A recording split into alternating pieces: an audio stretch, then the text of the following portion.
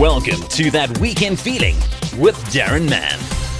That Weekend Feeling brought to you by the Weekend Post and the Daily Dispatch Weekend Edition. For details on stories, go to heraldlive.co.za and dispatchlive.co.za. That Weekend Feeling is recorded at the Radioactive Productions Publishing Studios in Newton Park, Gqeberha. One of the stories you can find online this week, explosive Cannon rugby row video goes viral. The story, written by George Byron, reads as follows. The explosive video, which landed Maasdorp Cannon in hot water with SA rugby bosses, has gone viral with thousands of views and has been included in disciplinary evidence against EP's new rugby president. He joins us on That Weekend Feeling. Maasdorp, many thanks for your time. How are you doing today? Darren, I'm well, and I'm in a good space. Tell us about these charges that SARU have laid against you. When will the hearing take place? What is the process around that? Can we report on it publicly in advance? Can you say anything in advance? The only thing that I can say, because this is on advice from the executive of Eastern Province and obviously in consultation with my council, is that yes, there's charges that I'm facing in terms of what has been put a transgression or an alleged transgression of SARU's code of conduct and judicial rule, disciplinary and judicial matters regulations. Now, it's suffice to say that up until now, we haven't really looked at it closely. The only thing that happened was that we asked for more substance to the charges, find common ground first, because we will first try to understand from the angles that both parties is coming from, hopefully. Our first achievement is to narrow down on the litigation process and have a better understanding of it. When is the hearing taking place? Has a date been set? Various dates have been set, like today and tomorrow. Obviously, it couldn't be met because, and then I've proposed the 4th, and then it was said, no, the judicial officer is not available. Another date have been proposed by the 11th of April. But for now, I think we will obviously have to negotiate a date that will suit both parties. Okay, but that date hasn't been finalized yet. It's not finalized yet. I'm surprised that you say you haven't looked at too much of the substance of the charges. I've got the documents here with me. There seem to be two issues. They talk about the vote for the presidency, which you won a couple of weeks back. And they say it was a fiery meeting during which SA rugby observer Yanni Lowe stormed out of the gathering after accusing you of telling lies. And then the video of you delivering a speech at the late Godfrey Thorn's funeral, in which you had critical words for the national rugby body, that was included as well. So there are those two separate issues. If we could start with the presidency vote and your election, what happened there? It seems that SA Rugby had a direct interest in what the outcome should be. And it's not the first time. It happened on the 8th of May 2021 with Andre Rademan. It seems even at that stage, SA Rugby were not, happy with even Andre Rademan for that matter, because it was canvassing a contrary what we consider to be a popular candidate with a support team. So this whole issue have a deeper and a long-standing unfolding process. So in the meeting itself, the representative of SARU was there throughout. Obviously recording the meeting, contrary to what meeting procedure is supposed to be, taking photos and things like that. Up until the election itself, because he was then part of the observer team. Now, up until that point, he didn't show any unhappiness except at a point where we, in our financials, gave a report that says, listen, we're still contesting a loan that SARU have apportioned to the union that we felt is not to the union's account. And he cited that is not true because Mr. Rademan had signed or wrote a letter where he said, oh, no, we accept it. And that is contrary to our popular belief and also our evidentiary evidence that this loan that derives from a period prior to liquidation in 2015 shouldn't have been irregularly moved back into the union's account. That was the first issue that irked the representative. If I could interrupt there, Marsdorp, that should be something which can be worked out quite easily between respective lawyers and respective accountants. A final decision can be come up with by the experts. That really shouldn't be much of a divisive thing between yourself and SARU. We can leave the experts to sort that out, can't we? Aaron, we at pains, we have wrote numerous letters. In fact, on Friday, we had a meeting to do just that. But, sorry, the pun, it seems that our mother body is like playing into the space and sidestepping the mat because we are on record that we have wrote to them and say we want to invoke the clause in SARU Constitution for negotiations, mediation, and arbitration so that we finalize it. Now, they came back to us and said, listen, we're prepared to talk, but consider just this to be negotiations. Why we started this process well in advance.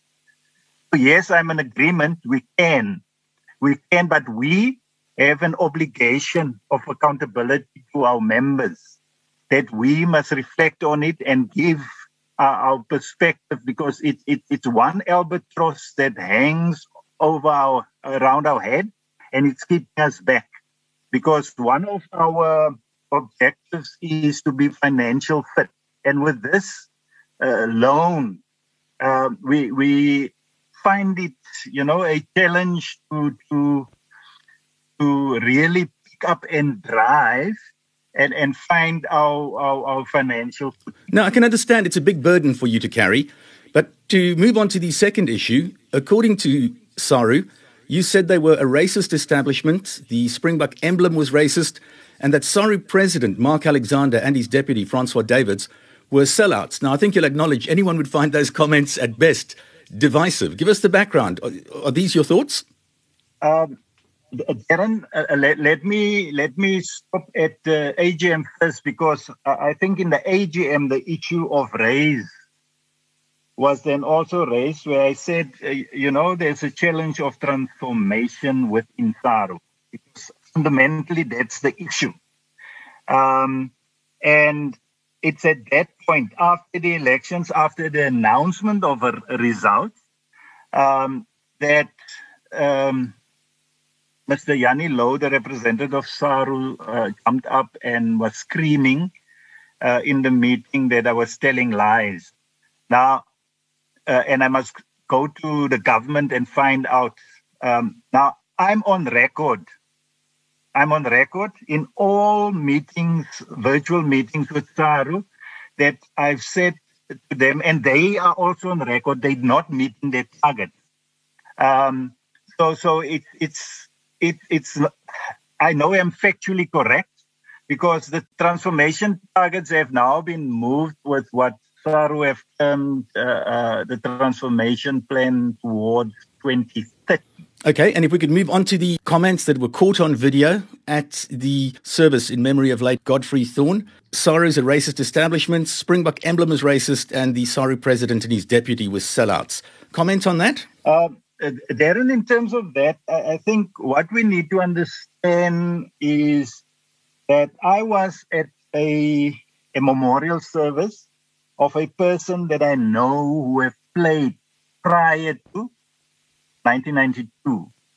A person that I consider an icon, a national icon of anti-apartheid sport. He was a national player within the ranks of Eastern Province over the years. Now, my contention then, or not contention, but my view was that these icons are not recognized because the system is not transformed and it's not inclusive.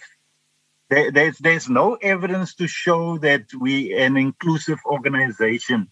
In fact, my view was, and this is what I've expressed with due respect, was that the minute of 1992, of which I have record, was that this should be an inclusive organization, that the organization itself should embrace the people that have played the game.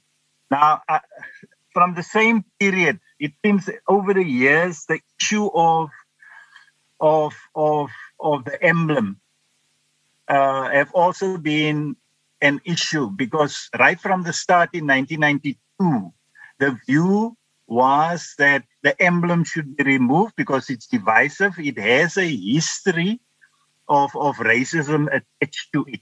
So I have the documents right up from the start of unification. So, and it's an ongoing issue. I know that SARU was supposed to have gone to the Human Rights Commission around the issue of the emblem. In fact, they've written a letter on the 9th of March 2022 where they asked for the matter to stand over because they're busy with organizational matters. So it's a current issue. It's a current issue that I've raised and trust that it's been considered that dialogue seems to be an ongoing issue around it, that we need to be diplomatic. I think from what you've said, you've seen the charges. Now, the diplomacy route of government ability, where you throw rules and regulations, is obviously going to stifle the debate, and it's also going to raise tension. Just on the question of, because I don't want to directly respond to my charge of not keeping to the minute of 1992. The minute of 1992. The obvious reaction to that is Nelson Mandela held a totally different point of view to what you did. He publicly came out before the 1995 Rugby World Cup and he gave his support to the Springbok emblem. We've seen the Blitzboks win world titles. We've seen the Springbok rugby team win 3 world titles. Why wasn't that the end of the debate? Darren, a very good point, Darren. A very, very good point, and it's a pertinent point. Yes, and he is also an icon of our area. In fact, the stadium is called after him. So that is a monument that should inspire us. Now, to come back to the remember, Nelson Mandela was a reconciler, and whilst this debate was ongoing, he made an appeal to the non-racial fold, the anti-apartheid rugby people, fold, to say, please, we need unity. We need to show a symbol of reconciliation, and he asked the debate to stay. He didn't say it must be removed. He asked it to stay. We all know what happened in 1995 when Mandela entered. His reception wasn't a good one, although he smiled at it. Where at Ellis Park? At Ellis Park. I was there. Remember? I was there. Yes, and So if you were there, then you have seen the flags waved in his face. And his name was chanted for a full 2.5 minutes when he came out and waved. If you were there, then you would have also known that the stem was sang voices furiously on that day. Now those are the things that I've reflected on. That's the type of reception that I'm talking about. Now, post that, you would know that in 1997, 98, Mandela expressed reservation, and he was taken to court because he dared set up a presidential commission with the continued racism in SA Rugby. This was in the wake of Brian van Rooyen. This was in the wake of Brian van Rooyen's dossier. I know the story well. Yes. The judge called the president at that stage to testify in court because he wasn't satisfied with Chamzashe's evidence and also not with Steve Chwete's evidence. So he needed the president to confirm those stories in court, which he did. Popular narrative goes Louis Late took the president to court. Not true. You can check the documents. And what's also lost in the fog of history is the fact that the court ruling went against the government. That's correct. That's correct. I will concede to that. But the bottom line of it was that people were not happy with the change. Were not happy that SA Rugby, led by Louis Late at the time, is not fulfilling the principles of inclusiveness, of non-racialism. That's the reality. You're blaming the sons for the sins of the fathers. This was in the 1990s. We now have, the unity in South Africa that surrounded our last World Cup win in 2019. Man, if we could bottle that and we could each just have a drop of it every single day, I think we would have the most awesome society on earth. I really do. Darren, I don't have a problem with that view. But then there are other issues that you also need to consider. Remember, you've now said the judge have ruled. You know, that was reversed when there was an appeal. Let's just have that also on record. Let's take 2019 World Cup. Now, I know the popular view is that, you know, it brings unity, etc., etc. Now, if that was the case in 1995, with these things that you've now termed sins of our fathers, surely then we shouldn't have the same debate on the 24th of March, 2022. Let me just unpack that. In 2019, yes, there was a spectacular win led by Siya Kolisi. Now, the same Siya Kolisi is on record. Remember, during the same period, post-2019, the whole international campaign of Black Lives Matter came about. I cannot breathe. I can't breathe. And obviously, us with our racist past couldn't show cause. We couldn't participate in it. We even just symbolically, as if we were a homogeneous society. Now, Siya himself... Why did our rugby players... I'm sorry to interrupt you. I need to understand the reasoning. Why do our rugby players, or sportsmen in general, why do they have to take a particular political stance for something that was generated in another country? We have so many pressing issues. Siya and Rassie spoke about how lucky they were to be in a World Cup final. They didn't feel pressure because they knew their fellow citizens in South Africa. Everyone knew someone who was a victim of crime. We had the highest murder rate in the world. And they spoke glowingly. I thought they were fantastic ambassadors. Listen, I'm not gonna refute that, but if your national hero, I'm glad you raised these two prominent figures, which by the way is both from our hood. If both of them, and Siya is on record, say, listen, I cannot pretend that I'm not black. I cannot pretend that the issues raised by Black Lives Matter doesn't affect me. In fact, he was at pains to say, I need to stop, and he did. And the response from SA Rugby was, say the least, condescending. Yes, he can do as he please. There wasn't an opportunity raised to say, yeah, come here, let's talk, let's understand, let's have dialogue so that we understand you, our national hero. You, the poster boy for what transformation should be. But be that as it, see, I relate his story.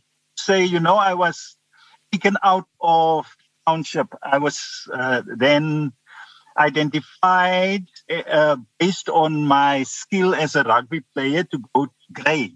And he relate his story. Say, but I feel alienated because there I was confronted with culture that was not part of mine. It didn't make provision for my culture. In fact, I struggled to adjust. Sia brought out his autobiography at the end of last year, a book called Rise. Yes. It's absolutely brilliant. Have you read the book? Not yet. I have. I read it. I started at about 1:00 on a duty-less Monday afternoon, and I didn't put it down until midnight when I'd finished the entire book. Yeah. You and I'm going to book with you now. I'm going to book another follow-up discussion once you let me know that you've read the book. Great. The poignancy and the depth with which he investigates various social issues as well as his rugby career really needs to be commended. You will love the book. Anyone who reads it will love it. I accept that invitation, Darren. I really do, because I think you and me are in the same space of mobilizing our citizens, especially the citizens within our area, the Eastern Province catchment area. So it's important for me. Yes, that we have this conversation openly, without any biases, because the strength of our union will ultimately rely on our principle of inclusiveness. If we can just get our biases out of the way, of which it's very much still entrenched. So I'm happy. I'm happy to accept the invitation that this is an ongoing dialogue. Fantastic. I really think all we need to do is just be honest and open and authentic with each other. And we've got to find common ground in a place where we can all live happily and no one feels unsafe. I have to ask you, because we're running out of time, Yes. Just returning back to the SARU charges, have you had any reaction from other rugby unions, privately or publicly? What has their reaction been? Have they stayed away from the story, or have they called you with messages of support, or have they called you with messages that aren't supportive? What's the reaction been like? Let me first say there are support from fronts that I don't expect, from past politicians, from strong community activists. That support is there. Not prominent leadership within provincial unions, but members within unions. That says this is a debate, this is a conversation that needs to happen, this is a dialogue that we need to engage in. We need, for the purpose of social justice and nation building, it needs to happen, because we're dealing with a national priority, a matter of national interest. In fact, rugby is a natural national cultural tool. It's there for all people, irrespective of race and creed and gender. So we need to have this conversation. So yes, there is support on the matter. People almost on a daily basis make contact with me. You're asking if Brian van Zyl of the Sharks? No. If you ask me if Willem Strauss of the Bulls, then I say no. But I know the longer I stay within their ranks, I think I will be able to move them closer to the debate and say, yes, come, let's engage. Master, we thank you for your time, and we certainly hope that these issues do resolve themselves. As a local like you from this area, I cannot wait to see when the EP Rugby fortunes on the field of play get back to where they were many, many years ago. Issues like this off-field is obviously going to affect matters in terms of the structure. Just to confirm, date for your hearing has not been specified or finally agreed yet, and you are going to defend the charges. Is that where we are at the moment? That's correct, Darren. And yes, we share with the citizens, we share with business, with government, everybody else. We want to perform on the field of play, and we know from the 1st of April that will start. That's our first Currie Cup, first division game against SWD. And then I hope to see you on the 7th, Darren, at the NMMU University Stadium when we host Georgia. Fantastic. EP Rugby President Marstorp Cannon on that weekend feeling. Thank you for your time, and we'll catch up again once you've read Sia's book, Marstorp. I certainly will, Darren. Thanks a lot. That was That Weekend Feeling with Darren Mann.